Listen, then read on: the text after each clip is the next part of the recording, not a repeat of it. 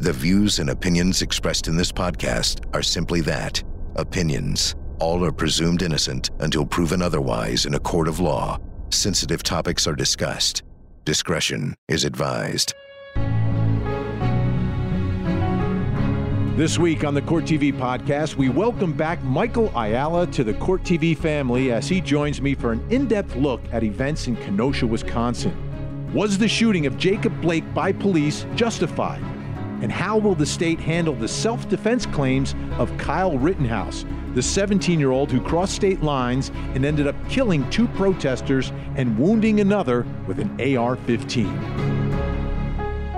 This is the Court TV podcast with Vinny Politan. Welcome to the Court TV podcast. I'm Vinny Politan. So great to have you with us today. And we need to talk about Kenosha.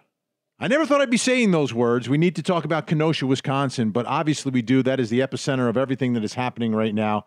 And there's a couple of stories out of there that we're going to get to, but I don't want to do it by myself. I need some help with this one, and I need experience. I need passion, and I need someone who is back with Court TV. He was gone for way too long, but now Michael Ayala has rejoined Court TV as its newest anchor with a lot of experience. Michael, great to have you back aboard Court TV, first of all. Vinny, man, it is. I cannot tell you how great it is to be back and be doing what we do on a daily basis. To me, it's just the highest calling, and I'm really enjoying being back. And I want to thank you especially for your warm welcome. Now, you are a lawyer. Yes. Just so people know, I like to get it out there, right? A lot of us here at Court TV are lawyers. We've taken the bar. We've gone to law school. We've practiced law. Let me ask you first about the Jacob Blake case, okay? Okay. In Kenosha, the shooting of Jacob Blake. The first time that you saw the video, the first video that went viral, what did you think? What was on your mind? What sort of reaction did you have? All right, Vinny, when you ask a question like that of me, I want to clarify, are you talking about me as a person? Yes. Or me as a journalist and an attorney? You as a person, first of all. Okay. So I think that's important. All right. First of all, it was outrage, Vinny. As a person of color in this country, the video, when it was presented, and I think I saw it like everybody else, I might have come across it on Facebook and various places. And it just, to me, fit into this narrative that we have going in this country where people of color are not given the same leeway in situations with police. When I first saw it, I said, hey, here's this guy. He's not following commands, but he did not look like he was presenting any real deadly threat. He didn't look like he deserved to be shot, and then to be shot in the back, and then to be shot 7 times. There was outrage. And I just felt like, it has gotten to the point now where something definitely has to be done. Now, is it difficult? Because you're a lawyer, you're a journalist as well. Is it difficult for you to look at that story any differently in any way? Because I understand exactly what you're talking about. Not exactly, but I understand where you're coming from. Obviously, I can't understand exactly the way you see it and the way you reacted to it. But is it possible then to take a step back and then try to analyze the law, the facts, the circumstances? I mean, how difficult is that? It is difficult, Vinny, but it's what we do. It's what we do as journalists. That's what I have to do. And there's no question that, who I am as a person, how I was raised, the way I have to walk through the world is going to affect the way I see things, but I do the best I can to remain objective. And, over the last few days, that has been challenged because as more and more information comes out, there are conflicting parts of me that are debating the outcome of this situation. The more we learn, the more we see with the new video angles, the more we're learning about the narratives that are being put out there by, other organizations, police organizations, to be specific, and various individuals. It's causing me to rethink the outcome of the situation. But let me just say one quick thing, though. As a person and as a journalist, I am beginning to say and think that at some point, the responsibility has to shift to the folks who are being arrested. So I looked at that and I said, at some point, Blake has to say, I got my kids in this car. This is a dangerous situation. Why don't I just stop and just deal with what I have to deal with instead of pushing the narratives, because we know how they end. So I'm combating these conflicting feelings. And, unfortunately, in the Black community, it's difficult to express anything that falls outside the party line, because then you're branded as something other. You're branded as someone who's towing the line for the corporate world or for the white world or the legal world or the law enforcement. So it's difficult, but this is how I feel. So you talked about more information coming out, right? So the video comes out first on Sunday, and obviously there's that reaction that you spoke about to the video. Let's take a listen to the Attorney General of Wisconsin filling in a few details surrounding all of this. Not a lot, but a few of the details.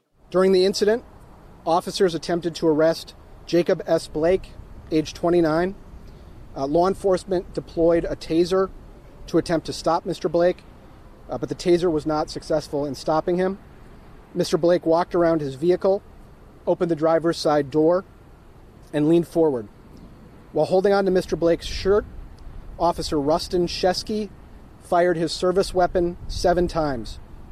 Officer Shesky fired the weapon into Mr. Blake's back. No other officer fired their weapon. The Kenosha Police Department does not have body cameras, and therefore the officers were not wearing body cameras.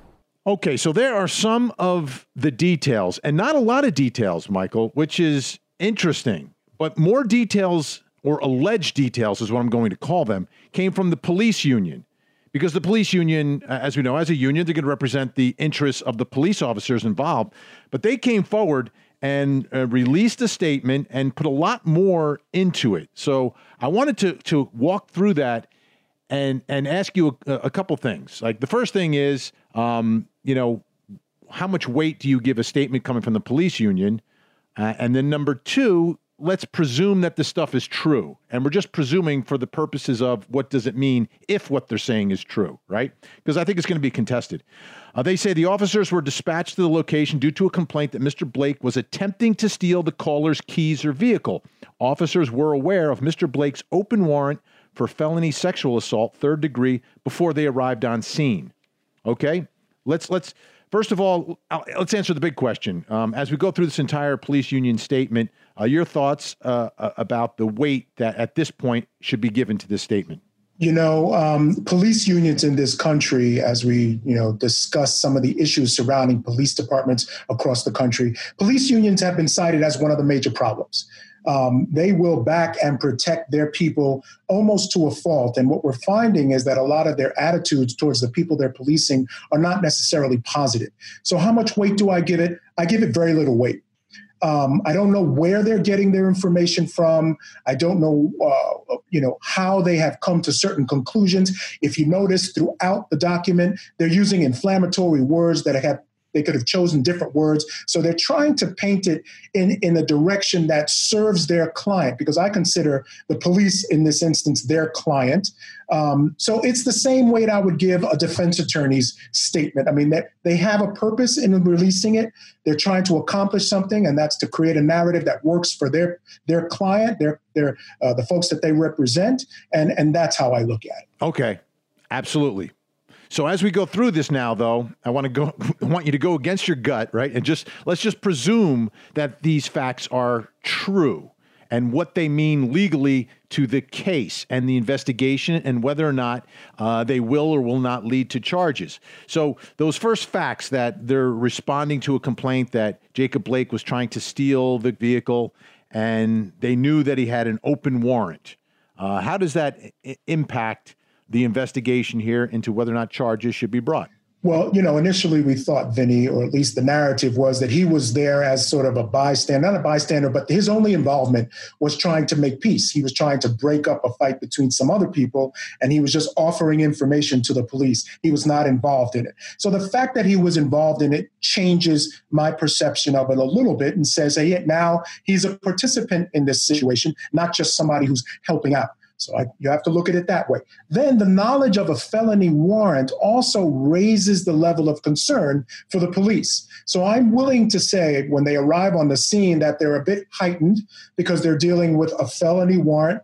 They don't know who this individual is, what he's capable of, what he's about. All they know is that he's involved in a situation that he shouldn't be involved in. He's trying to steal something from someone, and he has a felony warrant. So as they arrive to the scene, there is this heightened level of concern, this heightened level, and they arrive with that. So I'm willing to now accept that as being, if we're accepting what they say as true or what the police union has released as true, I'm willing to accept that they arrive on the scene with a bit of a heightened sense. And I have to remind people, because people forget very quickly, unfortunately, and I've noticed this in some of the videos I've posted. But again, we are making a presumption here, okay? We are taking a look at what each side is saying here, and right now it's the police union that is speaking, and we're presuming what they're saying is true. It may not be true. It will most likely be contradicted by eyewitness testimony and perhaps the statements of Jacob Blake himself. Okay, the silver SUV in the video was not Mr. Blake's vehicle. Mr. Blake was not unarmed. He was armed with a knife. The officers did not see the knife initially. The officers first saw him holding the knife while they were on the passenger side of the vehicle. The main video circulating on the internet shows Mr. Blake with the knife in his left hand when he rounds the front of the car. The officers issued repeated commands for Mr. Blake to drop the knife. He did not comply. All right? Not his car, and he's armed with a knife that they see. How, if that is true, how does that impact the investigation into criminal charges against the officers? Yeah, Vinny, at this point, if that is indeed true, now, if we presume that that is true, the car was not his, and that he was there to steal the keys, which in turn means he probably wanted to take the car, now that gives me complete pause in my initial interpretation, because now we have children in a car that does not belong to him, and he has taken keys, or at least attempted to take keys, to go into this car. He's trying to get in. And the police now can be seen as protecting life, because one of my big issues was, even if he had a knife, I never saw any position where there was deadly force used or they were in fear for their lives. Because when they shot him, he had his back turned to them. He was shot in the back and he was reaching into the car. So a more prudent approach would have been to back up and give him a second to see what he's doing before you just shoot him. Because again, I didn't see any deadly threat, but given the facts and circumstances as presented by the police union, now you have him going into a car with a knife and with keys that he just took for a car that does not belong to him, that has kids in the car. Perhaps they feel like they're protecting the lives of the children. They are allowed to use deadly force if they're protecting the lives of someone else. And in this case, that would be the children. So in that instance, I think they have a stronger leg to stand on. I'm not saying that it absolutely absolves them from what we see on that tape, but it explains more. Final fact I'll throw in here. The union is alleging that Mr. Blake forcefully fought with the officers, including putting one of the officers in a headlock. They also claim that they tased him twice and it had no impact on him. They drew their weapons, and he continued his actions of noncompliance, not dropping the knife, not stopping, and continuing to walk around the car and into the car. If all of those facts are true, that he put an officer in a headlock and was tased twice unsuccessfully and was armed and continued to walk away, does this look like a case, if we presume all of that is true, and it's a big if, capital I, capital F, right? This is one side. Should there be criminal charges under those circumstances? Or will there be criminal charges under those circumstances, which is probably more important? All right, there's two. Should there be and will there be? Should there be? Absolutely. I still don't think that anything that's mentioned in that tape should have resulted in a death sentence for this man. He did survive. Okay. But it was 7 shots in his back. I'm sorry. Getting shot 7 times in the back, ended up paralyzed from the waist down. None of that should have happened. as a result of his actions. There was nothing that he did. The police end up in these situations often where, people don't want to be arrested. They have to end up wrestling with them, fighting them. We see videos of these on the internet all the time. Now, he did not respond to commands. Okay, I see that. He was, had a little tussle with the police. I see that. That alone to me does not suggest that the guns should be out. They did try to tase him. It didn't affect him. Okay. Now I understand perhaps initially I was concerned as to why the guns came out. But then if you try to tase him a couple of times and that doesn't work, now you're trying to ask questions of yourself as a police officer. What do I have? A guy on drugs here? He's not responding. He's impervious to pain. I'm unable to subdue him. Maybe they felt there was, he had a little strength there. So the guns came out. I do understand that. But again, at what point are they able to pull the trigger? I still don't see any point on that tape where he presents a deadly threat to them. Now, again, that's, of course, understanding that perhaps they thought they were protecting the lives of the children in the car. If they want to argue that, then they may have a leg to stand. All right.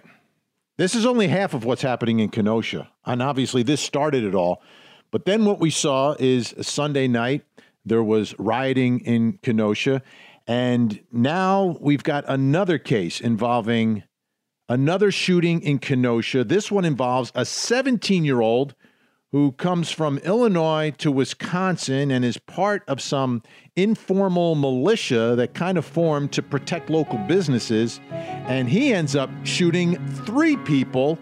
He's been charged in that case. We'll talk about that when we come back.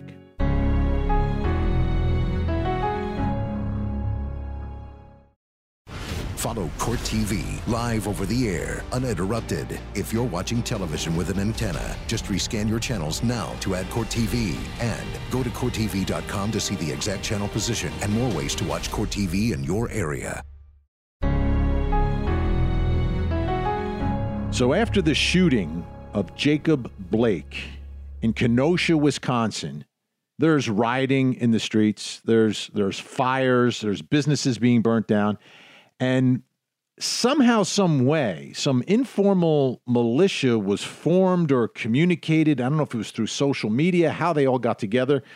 But all of a sudden, there are a bunch of guys, and I don't think there were any women. I didn't see any from the videos I looked at. A bunch of guys with, they call them long guns. I think AR-15, some of them had. And they were in Kenosha while the demonstrators / rioters are in the streets, and they are protecting businesses. But inevitably, what's going to happen. There's going to be a conflict, and there was. And it was deadly. And now a 17-year-old, his name is Kyle Rittenhouse, a 17-year-old from Illinois, is now charged with shooting 3 different people. 3 different people. He's 17 years old. I mean, wow. But let's get beyond. And Michael Ayala is still with us, Court TV anchor. Michael, I think it's another discussion for another day why a 17-year-old is there. I want to save that for another time because that's going to send us. We're going to run out of time because my producer is going to give me a rap cue, right? Because that's the way he is. So I want to focus on the law here and the law of self-defense, okay, based upon these 3 shootings. And the reason why is I heard his attorney speaking, and his attorney came out and said, this is a clear case of self-defense. So self-defense, let's talk about it. So Kyle Rittenhouse, 17 years old, accused of shooting 3 people. The first one, person number 1, Joseph Rosenbaum. He's charged in this one with first-degree reckless homicide, facing 60 years. And the story here, Michael, according to the criminal complaint, is that Rosenbaum is following and approaching Rittenhouse. Now, Rittenhouse has his gun, he's got the hanging the gun around his neck, and he's been walking around the streets with it, pointed down. But Rosenbaum approaches him, and according to the criminal complaint, Rosenbaum is trying to take the gun away from Kyle Rittenhouse after throwing something at him. So Michael Ayala, looking at that, again, we're avoiding the other issues in this case, which is a 17-year-old with a gun. But let's just look at straight up self-defense. If I have a gun and someone is coming at me trying to take my gun and is throwing stuff at me, and I end up shooting, is that or is that not self-defense? Well, Vinny, let me just start off by saying the scenes of that little makeshift militia out in Kenosha was some of the most chilling things that I've ever seen in my lifetime. That vision of a dystopian America was chilling. And I know many of my friends, excuse me, all professional people, we all felt the same way. It's like, if America's heading in that direction, man, we are in trouble. But to get back to your question, it's an interesting question. Because quite frankly, if he has a right to carry that gun, he has a right to protect himself with it. He was being threatened. Someone was trying to take his possession. And if he can argue and convince a jury that he felt threatened to the point where he felt his life was threatened, although I think that would be a real question, then he would have a right to shoot. So could he argue that? Is that viable? I think it's absolutely viable. Will it win the day? I'm not so sure. All right, let me add another alleged fact to it. According to a witness, Rittenhouse is trying to get away from this guy, and he gets backed into a corner. So this man is the victim, Joseph Rosenbaum, is actively pursuing the 17-year-old and going after him. How much does that change the equation versus they just happen to meet in the street where Rittenhouse is attempting to get away from this guy? Yeah, he's fleeing. There's no question. It looks like he's fleeing something. If he's fleeing this individual, I don't know. There's an allegation he shot someone prior to their confrontation, so maybe he was just running away. Well, let me break it down. Okay. Rosenbaum is the first one. He's the this first is guy. The one that. Okay. This is the first one shot. This happens in a parking lot, not in the street. That's not the one we see on video. That's not the one that is clear on the video. This one, there's a video from a distance. That we sort of see what's happening, but there's other videos out there that get pieces of it. So let's move on to the second one, though, because I think it's important to go there. So now, after he shoots Rosenbaum, according to the criminal complaint, he then calls someone to tell him that he just shot someone, but then starts to leave. And as he leaves, he is getting away from the scene and walking quickly towards the police line, the line where police are.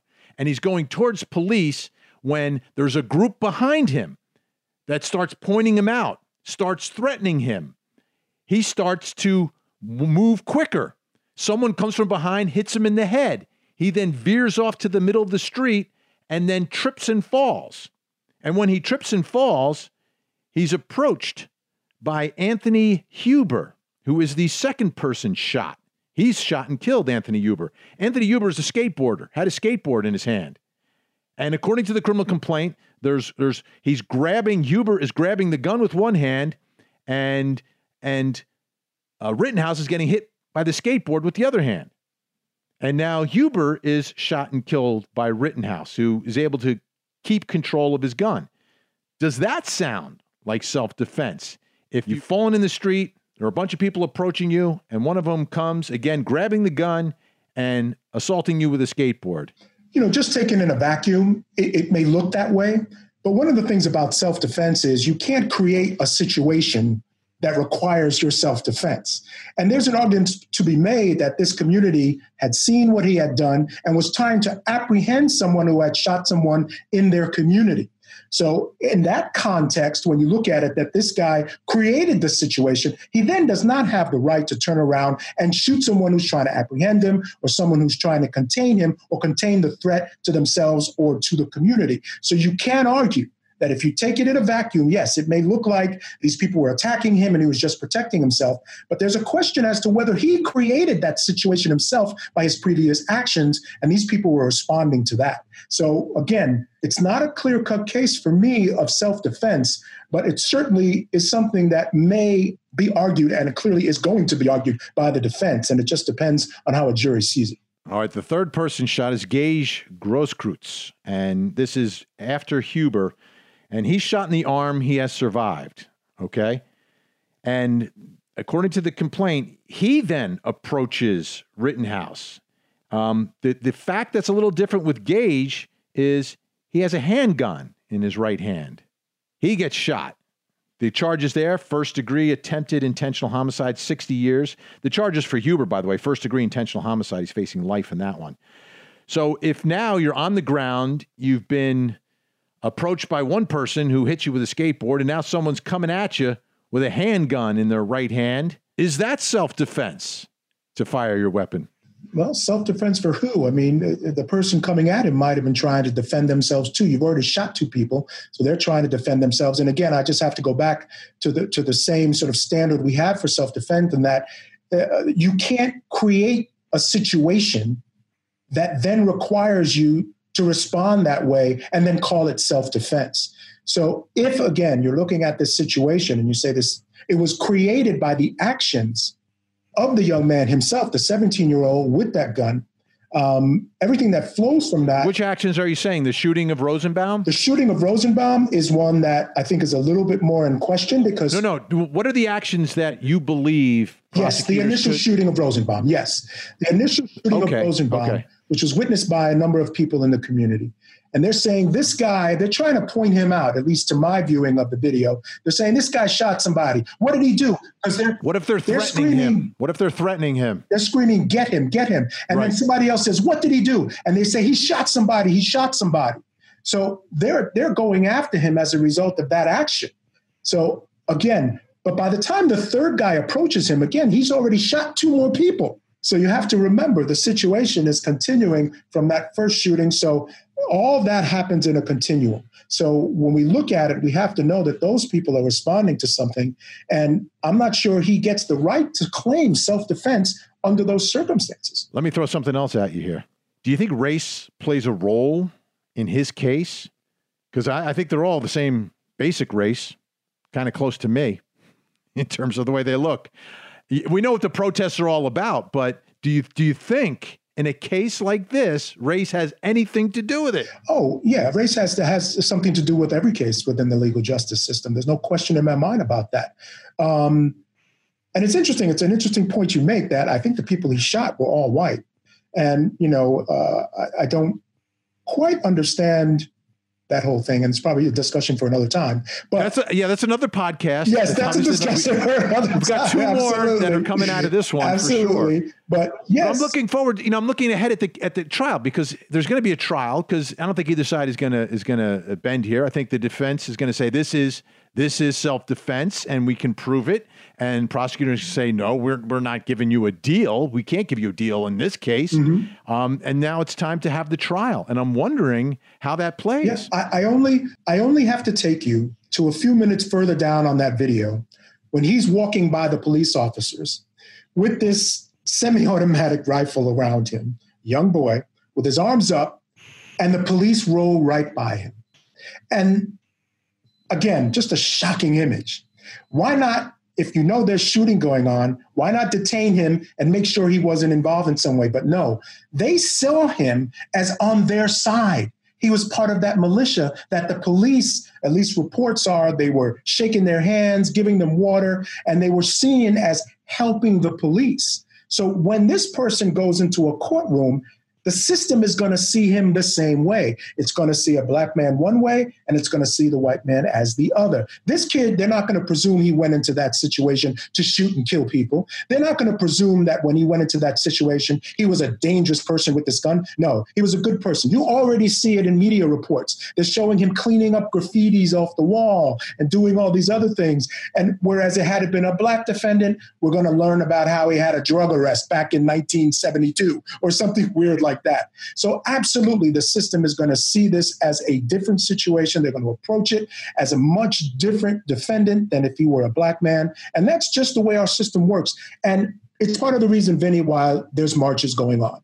The system from its inception has not been formed to benefit people of color. In fact, it was formed to control people of color. And that has not changed. People want to dismantle that system, the police system, the justice system, and build it back up again from a new foundation. Because you can't just layer on top of a racist system a few trainings and a few different things and expect that system to change. They understand that for real change, it has to be dismantled and then built up again. And now, ladies and gentlemen, you know why Michael Ayala is back at Court TV. Because he's super smart, super passionate, and a great addition to be reunited Michael Ayala, Vinny Politan, back together on Court TV. Michael, great to have you. Thanks so much. We'll do it again for sure. My pleasure. It was fantastic. Have me on soon, please. All right, folks. When we come back, I've got a little bone to pick just with everyone involved in all this stuff now. And it's about transparency. Transparency. And I still don't understand why information does not come out quicker. It's like we're doing everything like it's 1995, and it's not. It's 2020. It's a different world. It's time for everyone else to catch up.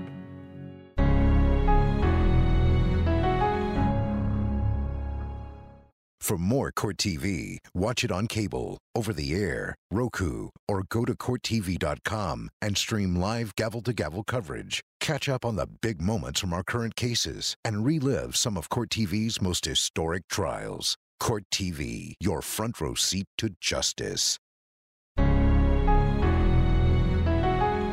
During the investigation following the initial incident, Mr. Blake admitted that he had a knife in his possession. And DCI agents, that's the Division of Criminal Investigation, recovered a knife from the driver's side floorboard of Mr. Blake's vehicle. A search of the vehicle located no additional weapons. All right, so that's the Attorney General from Wisconsin giving some cryptic details to the public after riots had ensued, after buildings were burned down, businesses were destroyed, and, oh yeah, a few extra people got shot in the streets of Kenosha, Wisconsin. All right? Too little, too late, and it is way too little, by the way. And what I'm talking about here are investigators, prosecutors, police chiefs, commissioners, mayors, whoever is in charge of all this stuff in the different jurisdictions where these things happen, being transparent and understanding the world that we live in today. Everything happens very quickly, and the results are very drastic. And what I'm talking about are police shootings, okay? Let's start with the world of police shootings, because guess what? Another one is going to happen, and another one is going to happen, and another one is going to happen. And they're going to be recorded on video, whether it's a cell phone or wherever it comes from, they're recorded. But especially the cell phone ones. After they're recorded, you know what they are? They are uploaded and posted, and then they are shared, and then everyone has them. And then everyone reacts to it. And they react to these videos that have zero context. But then the context is filled in by the rumor mill and misinformation and wrong information and maybe some facts that are right.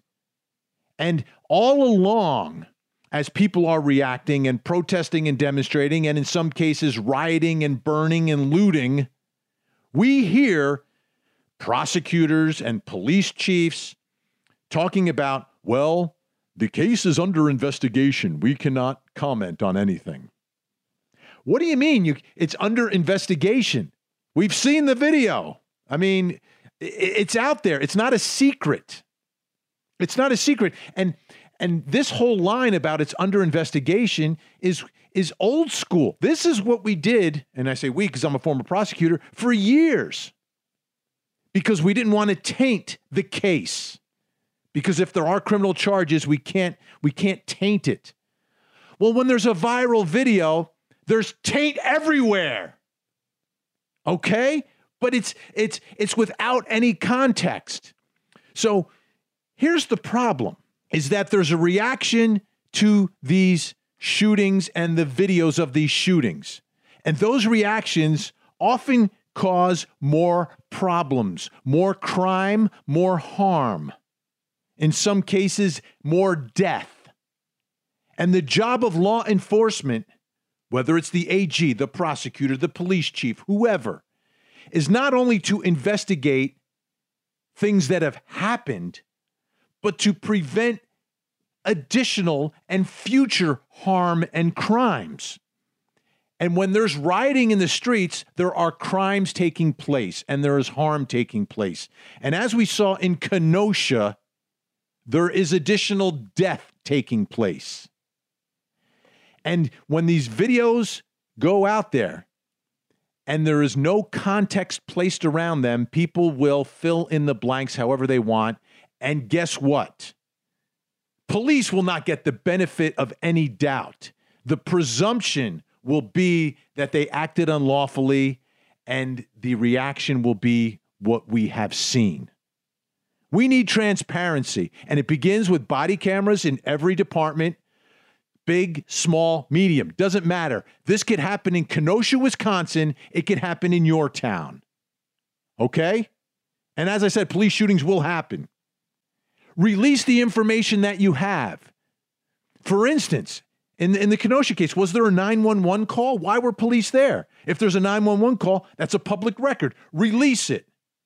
And you heard the Attorney General talking about the knife and then not giving us any context about where the knife was, when the knife was brandished. Nothing. Just there was a knife. What does that mean? That means nothing. That tells me nothing. That raises more questions.